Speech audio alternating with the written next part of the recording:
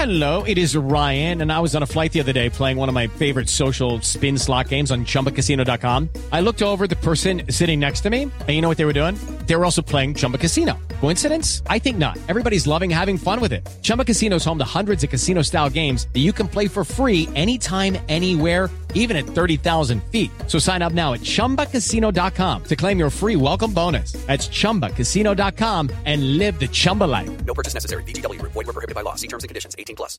With Lucky Land Slots, you can get lucky just about anywhere. Dearly beloved, we are gathered here today to... Has anyone seen the bride and groom?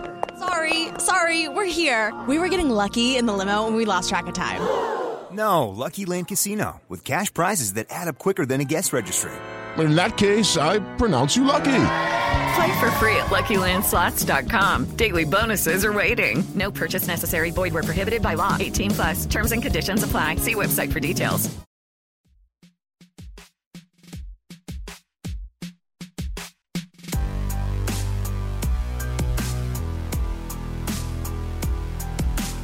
Hello, ladies and gentlemen. This is Dino Ray Ramos, and you are listening to another episode of Deadline's New Hollywood podcast.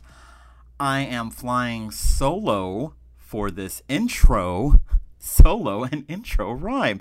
Yes, it's just me in this intro. Sorry. Amanda's still around. She's just busy. So is David. So I'm the only one that's not busy. So I'm recording the intro. Anyways, this week we have the wonderful and beautiful Natasha Rothwell as a guest on the Deadline New Hollywood podcast, and she is spectacular. Every morning she reminds a certain somebody who's running the country that he's trash, and I love her for that. She's a writer, actor. She's probably going to direct, produce, and do everything. She just recently signed an overall deal with HBO. She's an Insecure. She's a fan favorite. Kelly. You guys know who Kelly is. She's like one of the best people on Insecure. She's going to be in Sonic the Hedgehog, Wonder Woman 1984. She was in Love, Simon. What can't this woman do? So we talked to her about everything. We even talked to her about, the whole WGA and her dropping her agent. It gets serious in this conversation a little bit. But no, we talk about, of course, Insecure. And we try to pry any spoilers from her about Insecure. She gave us little bits of teases here and there, but nothing really big. But she's kept her mouth shut about Wonder Woman 1984. We tried, guys. I'm sorry. We really tried to get her to talk about Wonder Woman 1984, but she wouldn't budge. Because she wanted to keep her job. She didn't want to get in trouble. But yes, she is our guest this week. And she is wonderful to talk to. And I hope you enjoy this episode. Without further ado, here is Miss Natasha Rothwell.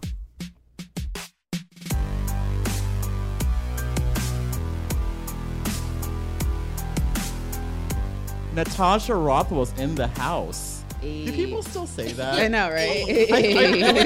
When that came out of my mouth, I felt so old and like unhip. Do people still say in the house? Yeah, do people say in the house? Yeah, I think so.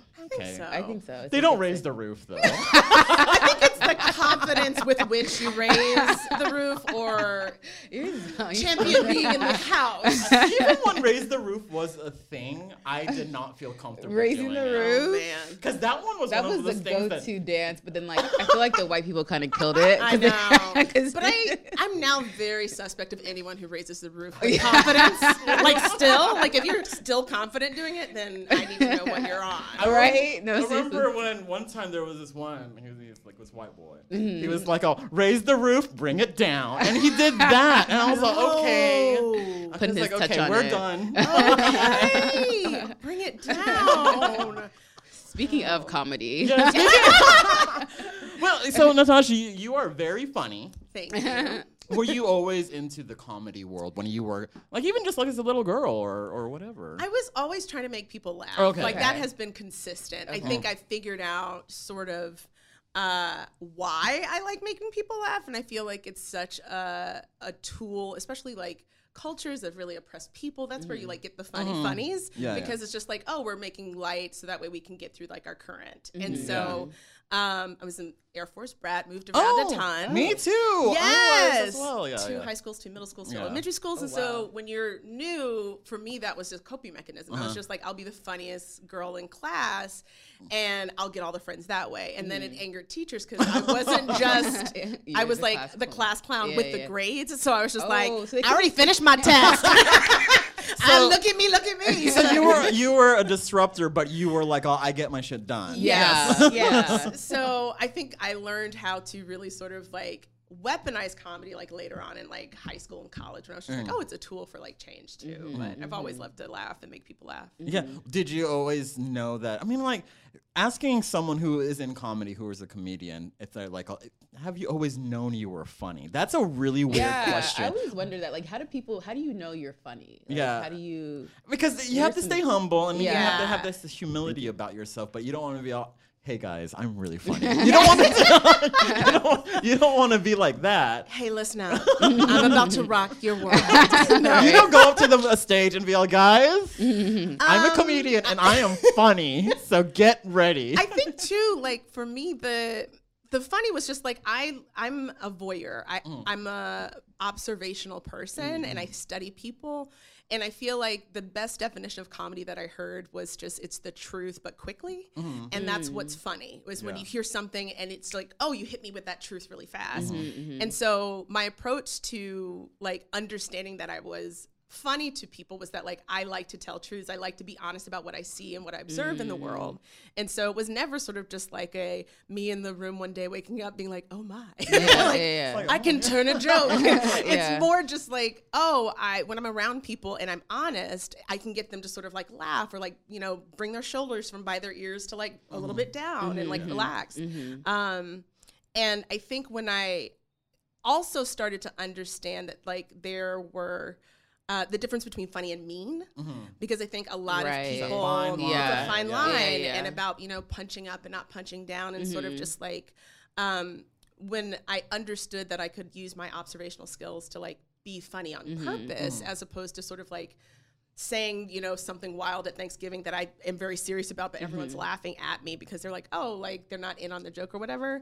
When I just learned that I could be a little bit more purposeful of it, I wanted to be a sort of a student of it. And that came later. I want to get your take, because I know a lot of time, like especially now, like comedians, they're not as free to kind of like, you know, because we're such in a PC culture, like it's a lot of people are getting flack about sort of the kind of things that they're trying to like bring off as funny. What do you sort of think about that? Because I feel like comedy has always sort of been like an excuse, I guess, to sort of point out different things or things about different cultures or people or something, and it's just, you know, it's not supposed to be offensive, right? Yeah, I think that like if the comedy that you're trying to explore has no point, then it can come across as sort of mean and sort of like non-PC and sort of broad strokes and not really like artful or thoughtful. I think that the fear of a lot of comedians of this sort of new way of thinking comes out mostly from comedians who are afraid to change their act and how they tell comedy, because I think that the most progressive and exciting comedians are the most adaptive. They're the ones who like can admit, you know, I did a set circa 2000 that I can't do today. And here's why, let's talk about it. And talk about what I learned and like the distance from that set to the set that I'm doing now. I think a lot of comedians that are just, you know, of the older generation that are just like, we're not allowed to be funny anymore. It's like, no, you're allowed to be funny, but you have to acknowledge my existence and my POV as well, and understand that your audiences no longer just look like you. And so if you want an audience, which a lot of them do, there's going to have to be some evolution of that person's comedy. And so I think that it's exciting if you feel like you want to participate in comedy right now under these current sort of circumstances with these lenses, because it's an opportunity to like figure it out, to really like get creative. Get creative. Like to me, like I feel like the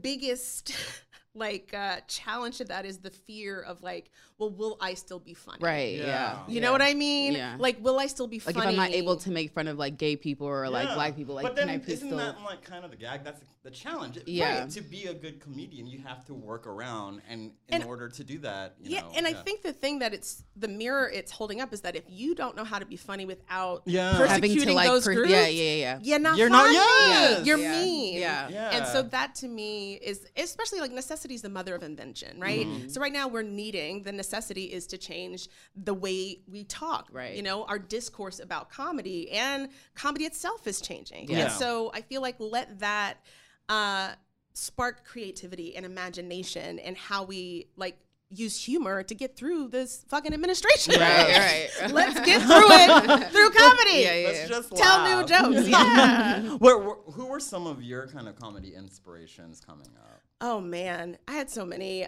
Carol Burnett, Lily Tomlin, like old school. Yeah. Mama's Family. I was obsessed with the Carol Burnett show.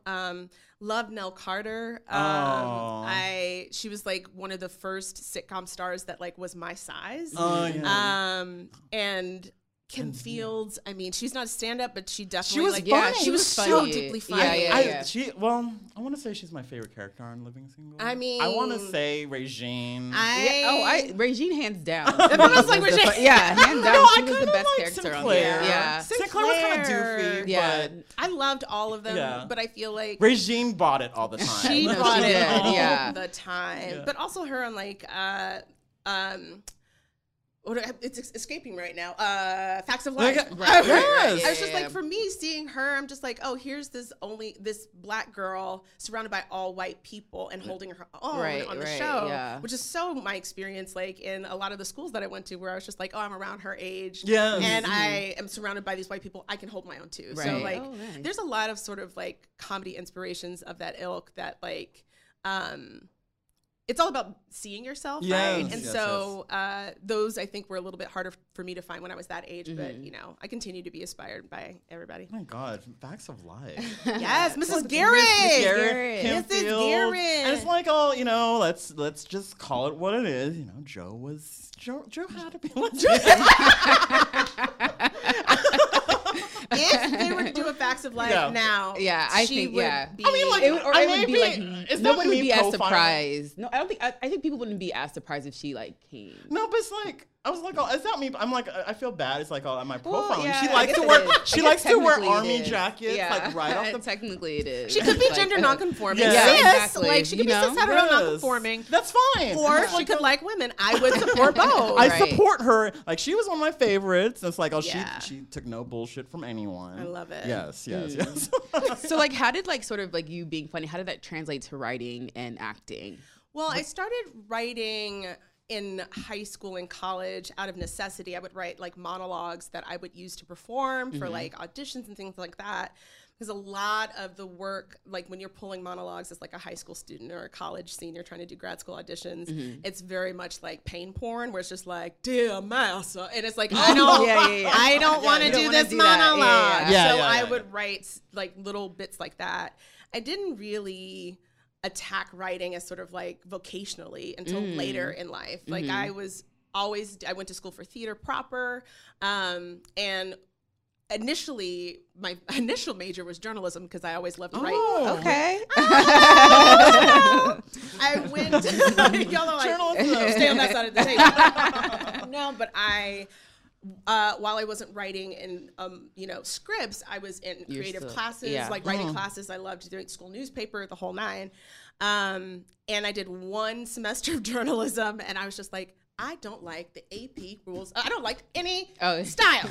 Like which have all been thrown out the window. Yes, nobody uses that in this. I do, and then sometimes I get called out and like, oh, you don't need to do that. You don't need to do that. Like, I'm going to school for this. I'm going to do this. But it was one of the things where I was like, oh, my creativity had to like pull back a great deal. Especially, I'm sure now in like upper level journalism classes, you could be more sort of specific and true to your voice. But in those early classes, it's so like regimented. It's regimented, and I was just like, I think think I'm going to do a play in the theater department while I figure out how to transfer. And so then I went to school for theater. But the writing component, like I said, when I was writing those monologues to get out of, audition or get into schools and things like that, that came about. And it wasn't until sort of when I got into UCB, I was doing more sketch writing, and then that parlayed into SNL, and then that to Insecure and writing on there. Yeah. So like, how was like sort of? I mean, you kind of touched on it a little bit, but how was like the early journey for you in this business? Like, what sort of things were you going out for? Like, I mean, I just was successful from the jump. Oh, Like, good. I had no problem. That's the Literally, as a plus size Black woman, no problems. Yeah. Like You zero. just said, I want this. I Then they were all, I did. Here you go. Here you go. Literally, Yeah. I walked into the room and they said, "Thank God, a big Black woman." Yeah. And that's just how I got. Yes. That's how all of us get our way. Exactly. Yeah. No, it was hard. Yeah. I Yeah. mean, there's a real sort of like decision I feel like any creative has to make when it gets hard is this what I'm called to do? Yeah. Not just I want to do it because I think it'd be fun or I want the fame. You have to want it because you don't make sense otherwise. Like Right. it's very Sister Act 2 where it's just like if Right. you wake up every day. Oh my God, Sister Act 2. Yes, Yeah. but it's very real where it's just Yeah. like you wake up and Yes. you're like, I need to be doing this or I go crazy. And that's how I felt about performing and ultimately about writing too, is where I wanted to tell stories. I wanted to express myself, and in the face of rejection and racism and sexism and sizeism, but being sort of the weed in the storm that's just like, I'm not going anywhere. Yeah. Right. You know what I mean? Yeah.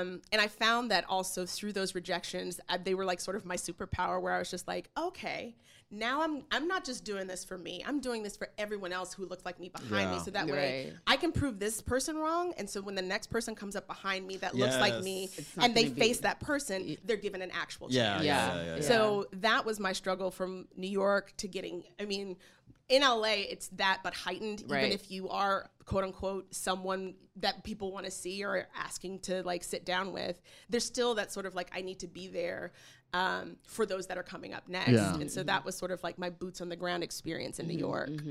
I know we had Tanya, who she's the creator of Vita on a couple weeks ago, and she talked about how Being a diversity hire and how she wasn't even aware that was like a thing. Yeah. Is that something that you? Yeah, were you aware of this whole diversity hire ordeal? Started?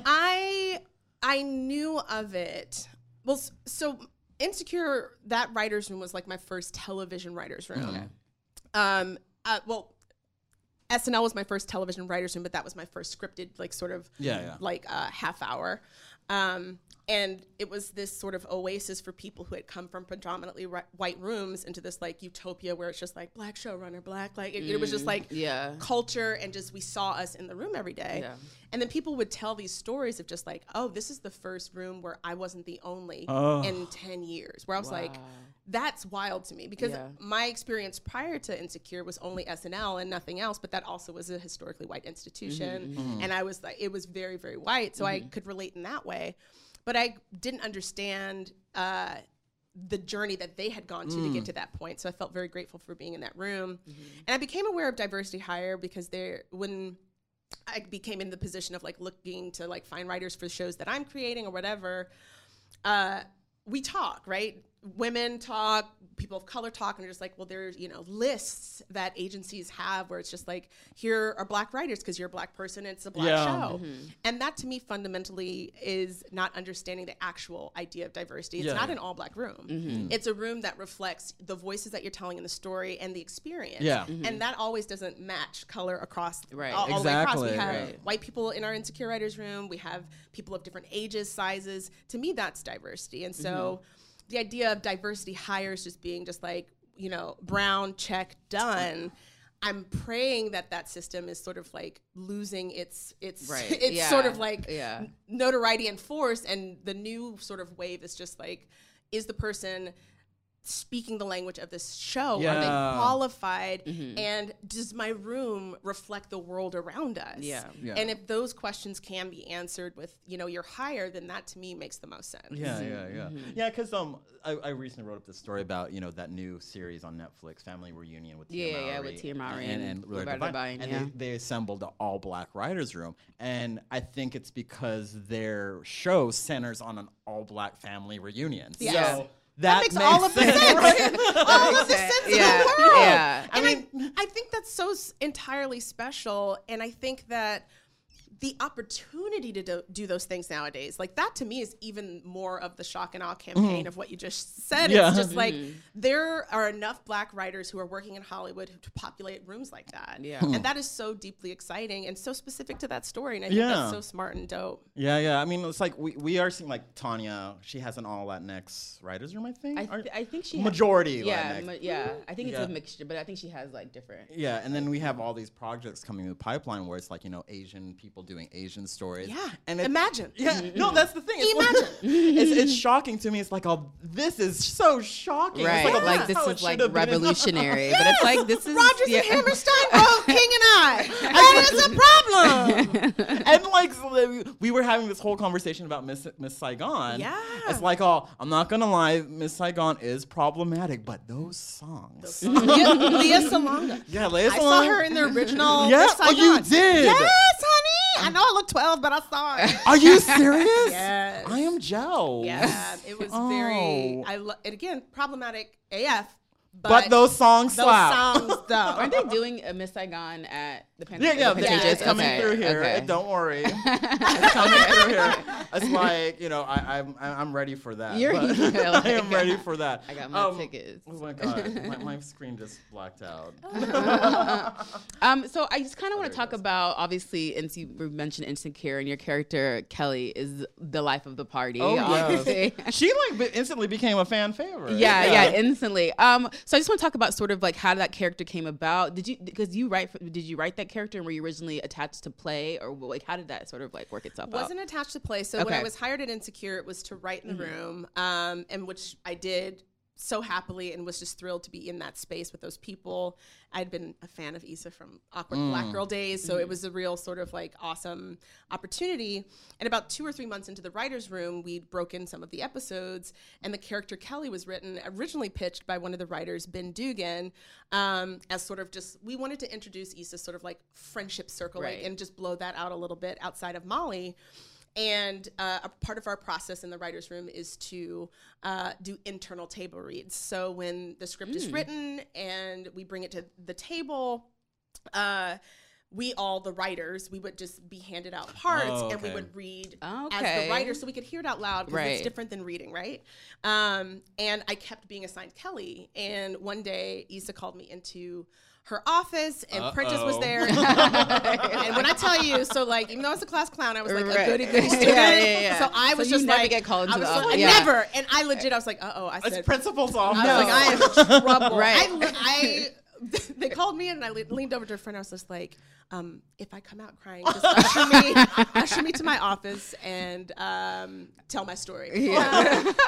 But when I was in there, Issa was just like, would you like to play Kelly? And oh my God, I burst into tears for a different reason. I was just so thrilled that she would see me as like a whole creator, and like she knew that I had performed and written before, but my entrance into the show was as a writer, and I had zero expectations. Like, you don't go into your first like showroom and be like, I'm gonna be on this show. Right. Like, that was not even an agenda I had. So I felt really seen by her and like so really dope. appreciated and celebrated. So I love that story. Yeah, that is so dope. That is a fantasy. Because honestly, like, it seems like she was just written, like she was written for you. Yeah, like, it seems like. I mean, like, you know, I'm like, oh, it's so you. Yeah, I don't know you but it's outside just of that. But it's like, but it just seems like it's supernatural. Like, yeah, it feels for her.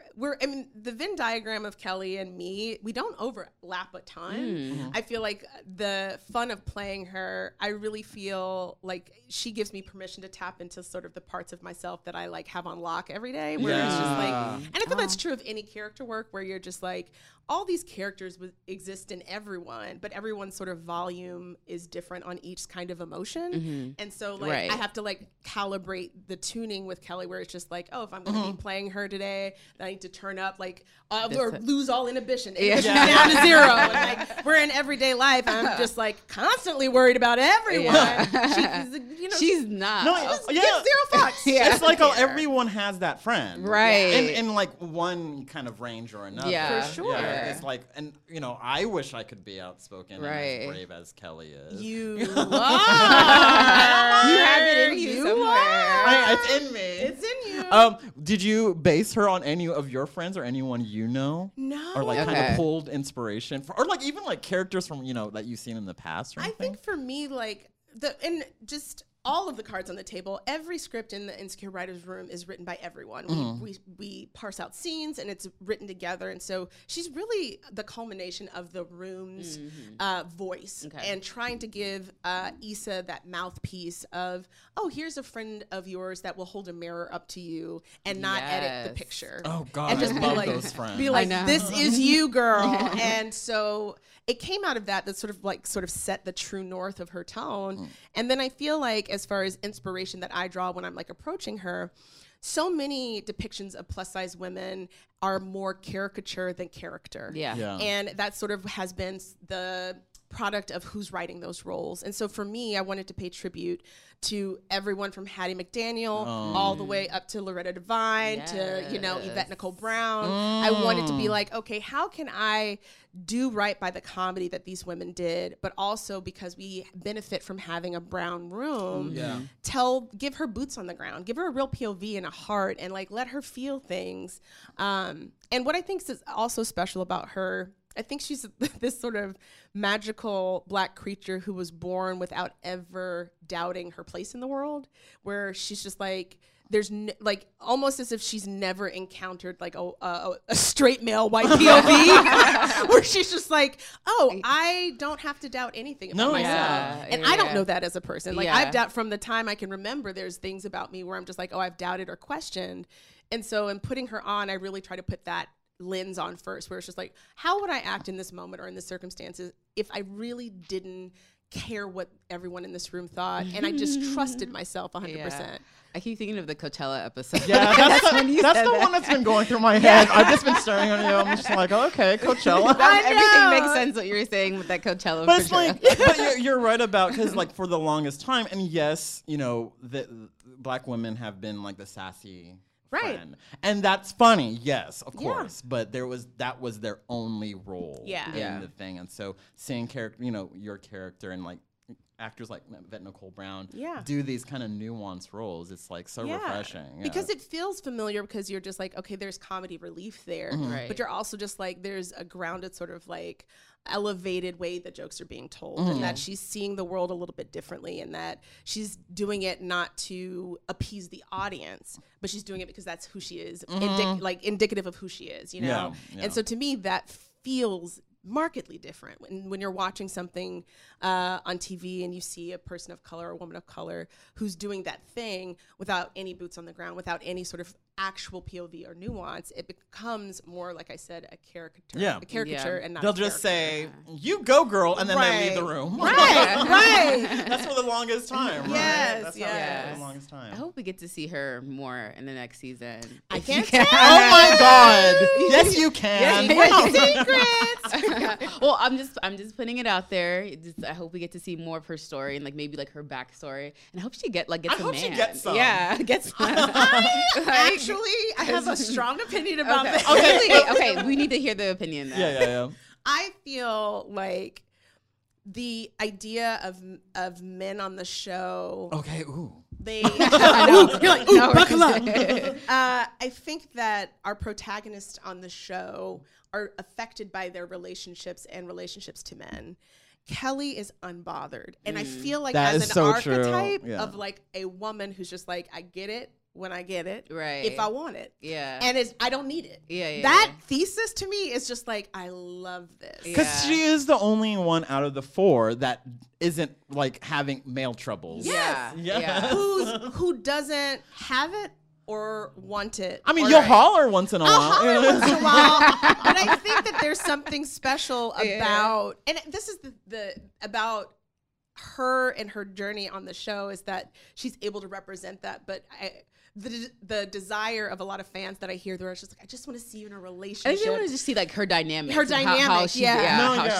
that gonna look? But I also think that's like a symptom of, there are not a lot of shows like this, and it should be. Right. Do you know what I mean? Where it's just like I think Insecure and a lot of shows, even Vita, where you're just like, oh, we're the only ones on the air that look like us, like Pose. Like Pose can't be everything to every queer person. Yeah. But when you see it, you're just like, oh. But it gets close.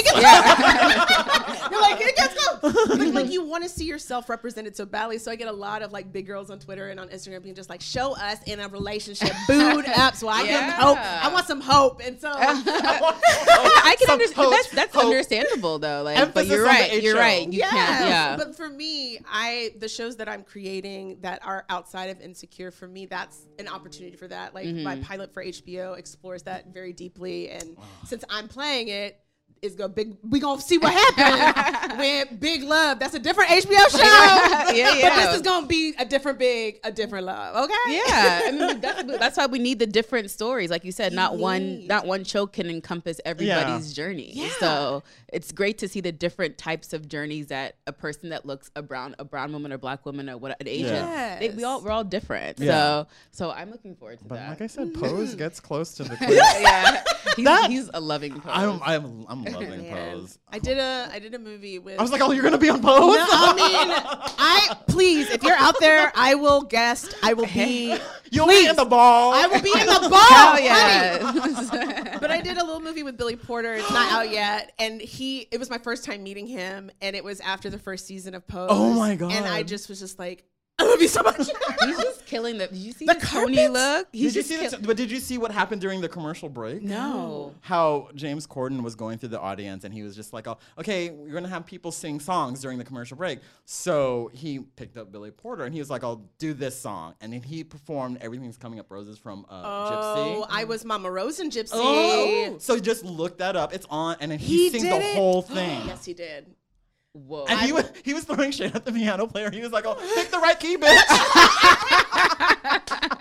I cannot wait to end. His sign is right up there. The show sign Pose is right. No, that's not him. I can't see. It's really outside the window. It is. I love that campaign, by the way. Oh, it's so good. Welcome back to Pose. The Pose cast. So you were also on Love, Simon. Yeah. Oh God, which I actually honestly just watched that like recently. Not recently, but like it took me a while to watch it for some reason. I'm bad. I'm a bad kid. I'm leaving. Yeah. Goodbye. But you know, in that show, that movie has such a good message. Insecure is very much a black narrative. When you are choosing projects or writing projects, do you immediately look for an inclusivity of the project? Yeah, for me. Inclusivity. Inclusivity. Like, did I say that? If the word were easier to say, maybe we'd all do it. I know, right? Maybe that's why we haven't been doing it. Inclusivity. Enclavity. Enclavity? The enclavicle. The thing about projects, they need to have enclavicle.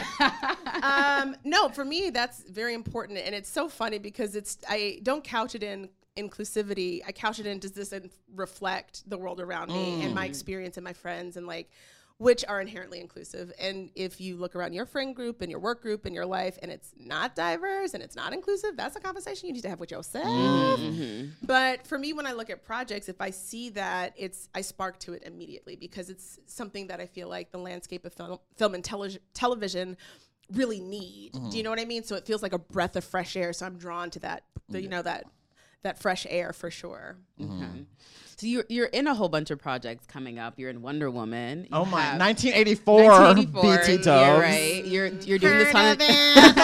You're doing the Sonic the Hedgehog movie. You have your Limited Partners movie with Tiffany Haddish, and then you obviously have your first still with HBO, and then your show, and then your movie with Tina Fey. Like, and then you're starting your own clothing line. I want to listen, designers. And then you're running for president. You're starting your own. You're starting your own line of soda.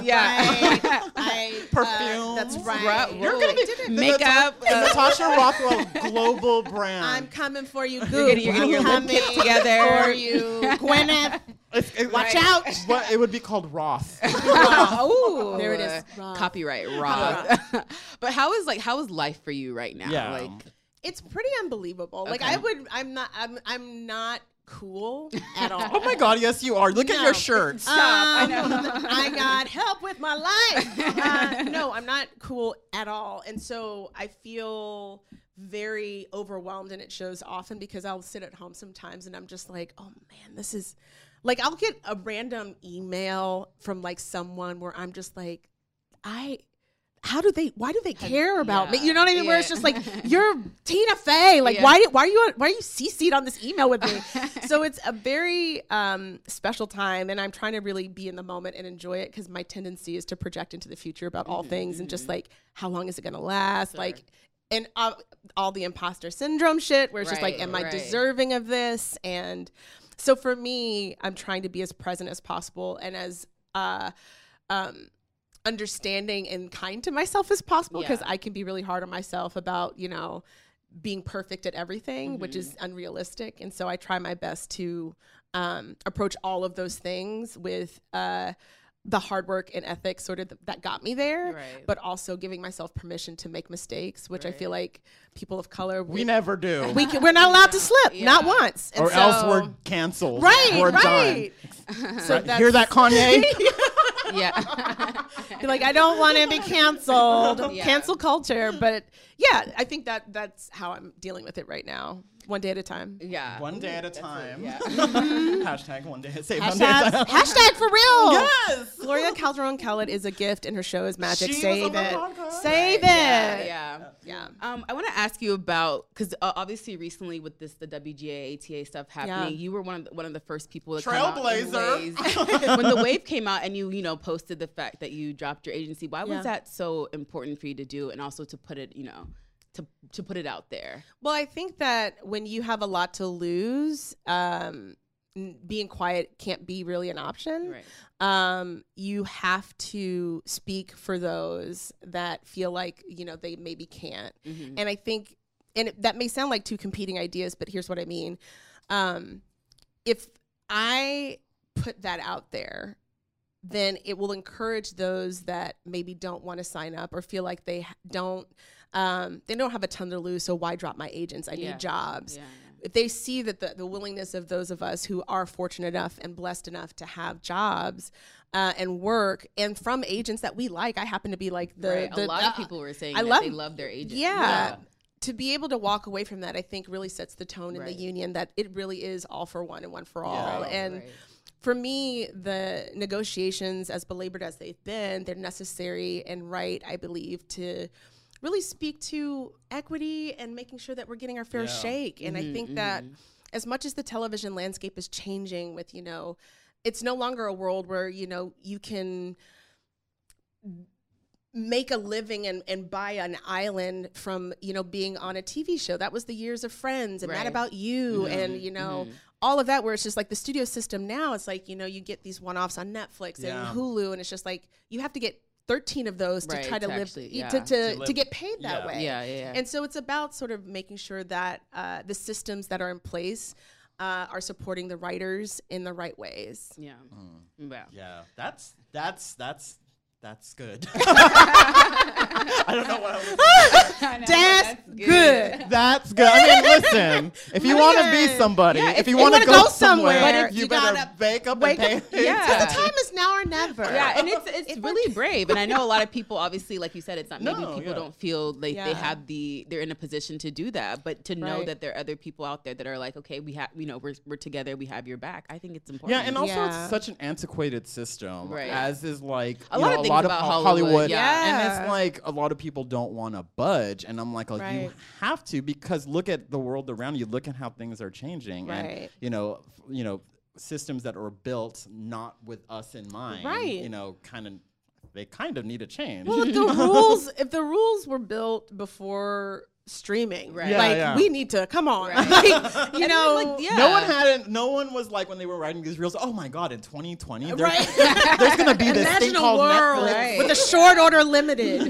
Let's give them rights. That was like, you can't apply those rules that applied to shows back then to rules for something like Black Mirror or something like that. But I really am proud of our union, and I'm proud of sort of our leadership for taking the stand and encouraging us to sort of fight for what we want and not just wait for the system to change on its own. I feel like all major change in all major industries comes from the really the gauntlet being thrown. You know what I mean? Where you're just you have to be the change you want to see. That's right. I'm just full of things today. This is very special. Sister Mary Clarence up in here.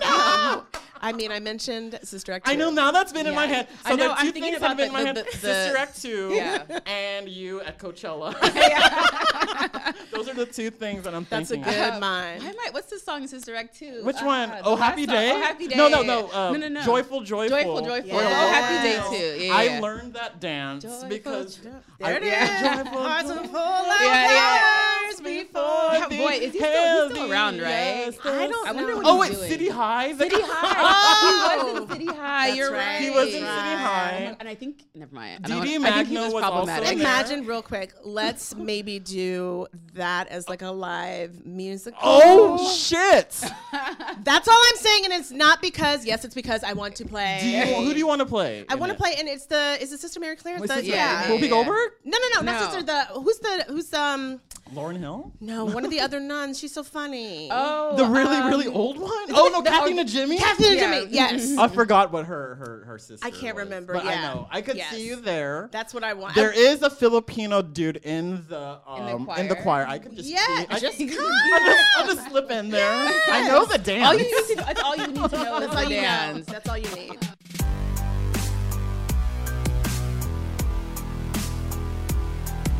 So just to wrap up, we like to end in like fun questions. Like what happens in Wonder Woman 1984? Like, and are you Wonder Woman in it?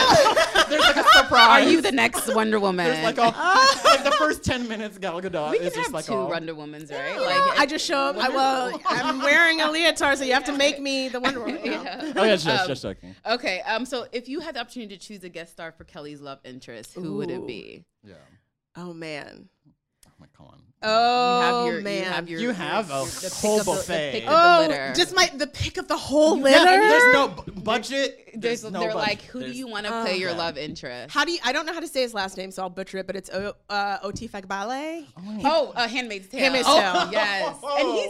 And he's in another Marvel movie. I was gonna say he's not a Wonder Woman. He was but also in Looking. Yes. Oh, okay then. He's a great Instagram and follow. And he's Nigerian. He's half He's Nigerian. half Nigerian, so- and he has a British accent. No, big deal. Yes. So Oh my god. Yes. We're putting. You know what? We make things happen here I on the New Hollywood mean, he's podcast. like- No, seriously. Things we make happen. Yeah. we make things happen. We've heard. I mean, heard. Okay. we've heard some people some get stuff. some people get phone calls about Oh, okay. My phone number is.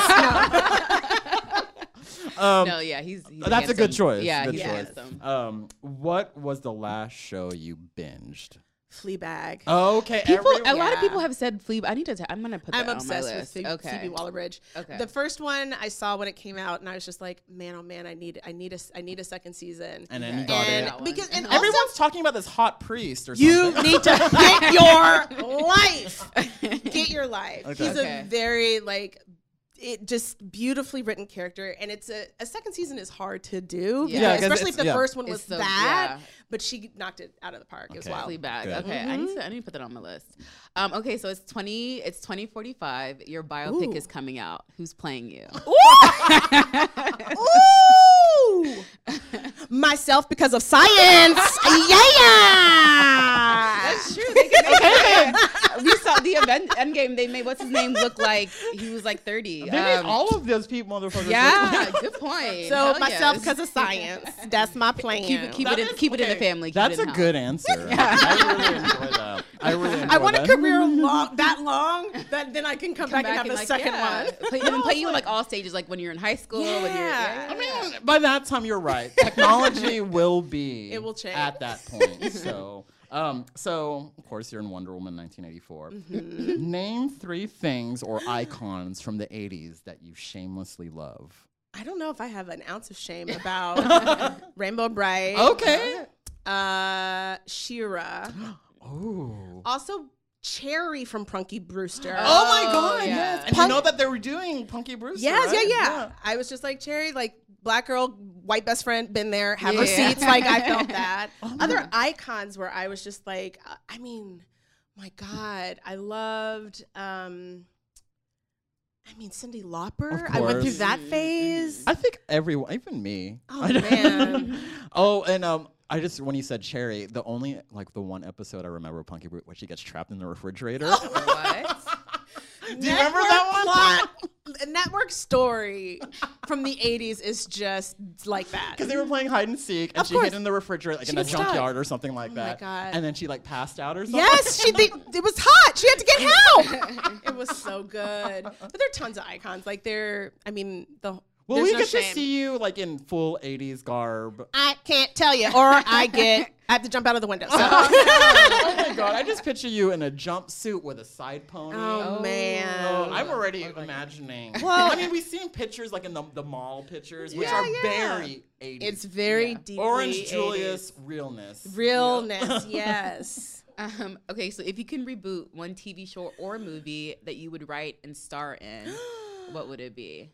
Again, we make things happen here. Yeah. Okay. Reboot and star in? Yeah. So you write and you Two star in. instantly came into my head. Okay. You could just say both. Mannequin. Oh, shit! Oh my gosh. Would you be Hollywood? I would. No. I would would be the mannequin? Yes. Okay, good. I want to come back as the I want to be the titular character in this movie. But Hollywood, I mean, Meshach Taylor is legend. R.I.P. But And then the other one that came into mind was, when you said that, and then mannequin, and what was the other one that just popped into my head? I forget what the second one was all of a sudden. Okay, well, we could talk through it. Okay, Yeah. what was that? No, it was definitely circa that time. This is mortifying and embarrassing. This just speaks to that this is my crack like kind of movie. The Mirror Has Two Faces. Oh shit. With Barbara Streisand and Jeff Bridges. I think it's Jeff Bridges. Who's in? It's no, it's not Jeff Bridges. Not Jeff Bridges. It's Wait, you have not seen this. No one has seen this movie but me. I remember the title. I defy anyone listening to this podcast right now to admit they've seen it and love it. I mean, I think it was something like back in the day my parents watched. But this is in '96. Yes, it is Jeff Bridges. Is it really? Is it? Yeah, it is Jeff Bridges. See, I remember writing about. Who would be the Jeff Bridges? You'd be Barbara. I mean, obviously. I would be. Hello. Would it be Idris? It could be Idris. It could be. Ryan Reynolds. I'd take. Yeah, I would Reynolds, just Ryan like Gosling. Randall Park. Yeah, what? yeah. Let's just like feel our feelings. Yes. Who's Wait, what was this movie even about? I'm reading this. It is. A shy middle-aged professor enters into a romantic but non-physical relationship. It's a comic in love. It's a comic tale of a relationship between a frumpy college lecturer. I'm never not. So mind you, I'm 16 watching this and being like, "That's what's up." Like they have a non-physical relationship, so they don't have sex.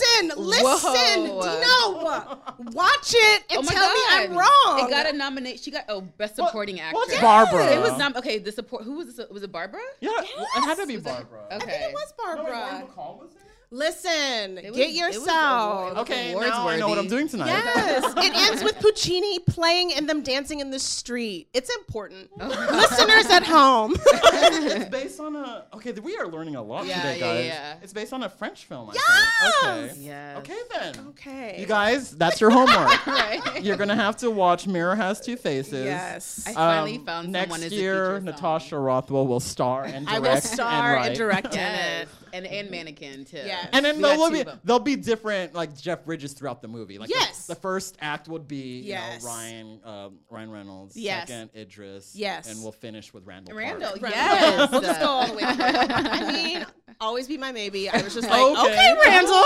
Okay. Accidental thirst trap. Ooh. Exactly. Okay, so our final question is there an underrepresented voice in the industry, whether it's an actor, writer, producer, or creator, that you think isn't getting enough shine that deserves their time in the spotlight, that you want to give a shout out to? Yeah. You could list as many as you want. Oh man, I wish I got this question in advance because I could come in with a printout. Yeah. Truly, that deserves some shine right now. Just just somebody who's not necessarily in the mainstream, but they're doing really like dope things. shit. Yeah. Oh man, I want to throw my shine on Alyssa Limpiris. She's a deeply funny comedian based out of New York, and if you don't follow her on Twitter, please do.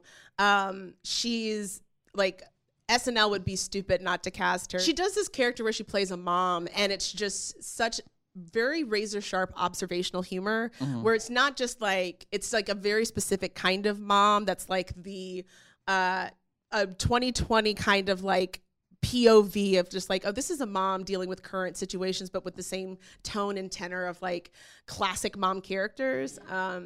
But she does more than that. She's just really, really funny. Oh, good. Well, yeah. follow. I've never met her, but well, I just now think she's you great. will. Again, we make things happen. And you know what, Natasha? Keep tweeting. Oh, thank you. Keep tweeting that one tweet you tweet every single day, which I love to see. Yes, Trump is trash. Trump is utter garbage. It always comes to the top, and I'm all okay. I was like, oh, okay, good. Natasha's It's my doing meditation post-election. I do it to remind myself that this is not normal people. And then I just like, oh, okay, Natasha's doing well today.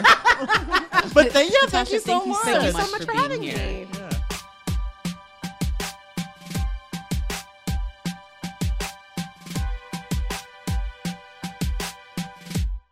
Judy was boring. Hello. Then Judy discovered ChumbaCasino.com. It's my little escape. Now Judy's the life of the party. Oh, baby, mama's bringing home the bacon. Whoa, take it easy, Judy. The Chumba life is for everybody. So go to ChumbaCasino.com and play over 100 casino-style games. Join today and play for free for your chance to redeem some serious prizes. ChumbaCasino.com. No purchase necessary. Void where prohibited by law. 18+ terms and conditions apply. See website for details.